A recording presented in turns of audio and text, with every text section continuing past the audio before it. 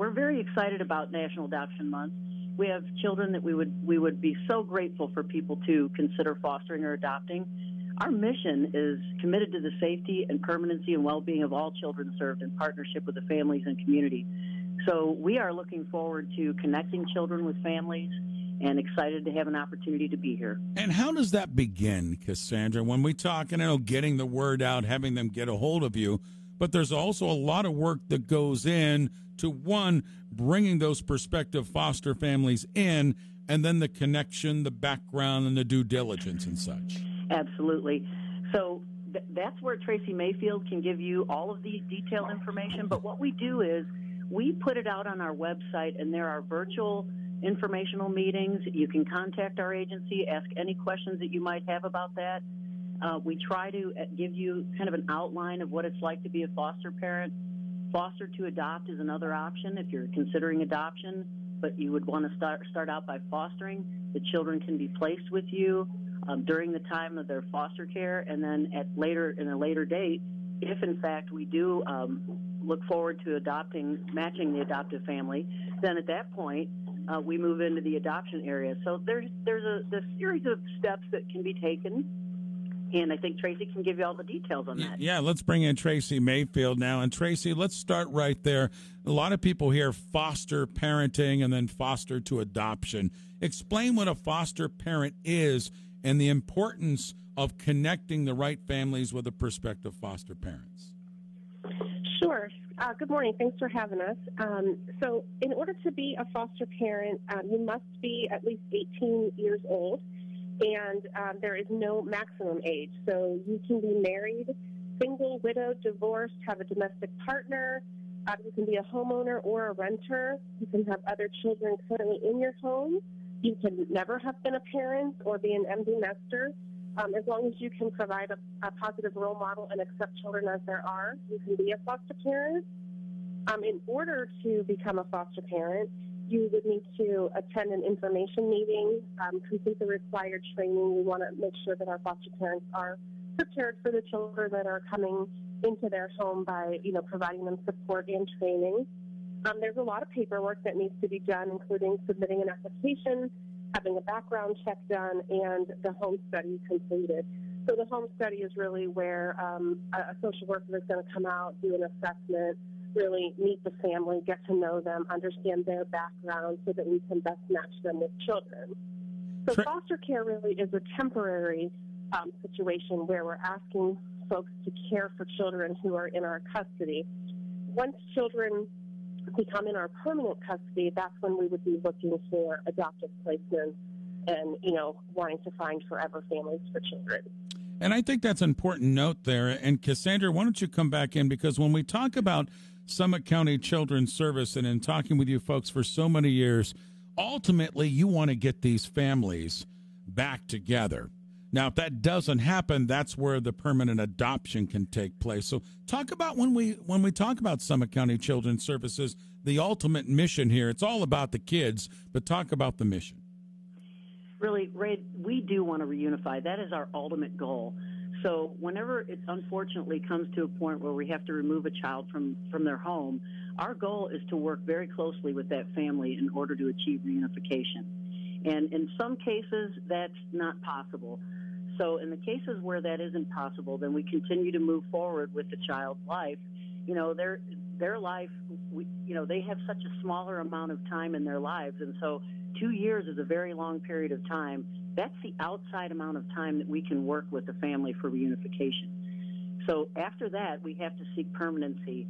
And so really our goal after that is to find the right family and match them up for adoption. So, for example, right now we have over 900 children in our custody, and roughly 200 of those children are in our permanent custody. And of those 200 children, there are approximately 60 who we are still looking for permanency plans for and forever homes for.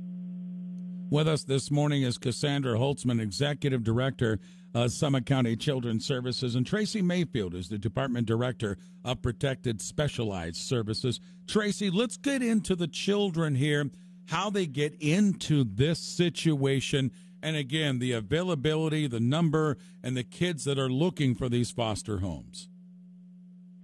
Sure. So we have, as Cassandra mentioned, we have about 900 kids currently in our custody, and, kids end up in our custody for a variety of reasons, abuse, neglect, dependency. Of course, in Summit County over the last several years, we have seen a great deal of cases that involve substance abuse of the parents. So, again, like Cassandra said, we work very hard with families to reunify, but when that is not possible and parents' rights have to be terminated, they are in our permanent custody. So we work really hard to make sure those kids, can find a home and have permanency as quickly as possible. This year we're on track to finalize about 80 adoptions, and we've had about the same number for the last several years. Tracy, let me ask you this. The process, and you explained it a couple of minutes ago, what's the typical timeline of the process from when a couple or a person is looking to become a foster parent to the process being completed where they have that child in their home? Sure. So to become a foster parent, it's going to take a few months. Typically, we would try to get that done in 3 to 4 months' time. Just because the need is so great right now, we're trying to really make that as seamless as possible. But they do have to start by attending one of our information meetings, and we actually have another one coming up on Thursday, December 7th at 6 o'clock.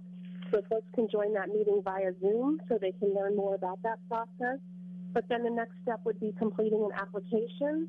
Once that application is completed, they're going to be paired up with a staff person who can do that home study, and they'll also start attending their training.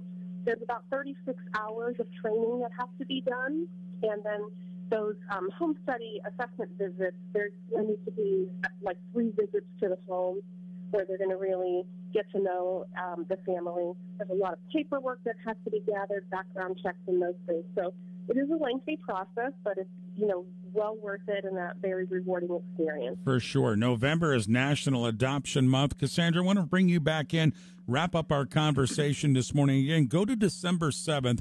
This is a real big meeting. And then why don't you take a moment as well, talk about Friday, December 8th. You've got a big Winter Wonderland drive-through there with Summit County Children's Services. So talk about the 7th and 8th for us, Cassandra. Thank you so much, Ray. It is very exciting. Foster parenting is, as Tracy said, so rewarding, and we've had so many people tell us this. A lot of people grow their family that way. A lot of people have second families, or they have their foster kids with their biological children, and it's really a wonderful thing. So December 7th is really going to be an opportunity for foster parents, prospective foster parents, to get online and ask all the questions that they might have. So we really encourage them to do that, register for that. And again, that number is 330-379-1990 to register for that virtual Zoom meeting. But you can ask any question that you might have about this process. We are excited. We only have 147 foster homes. We're looking to build that. We've got a lot of partners in the community helping us. There'll be some of those partners on the call. So we just encourage people to please call in and ask your questions.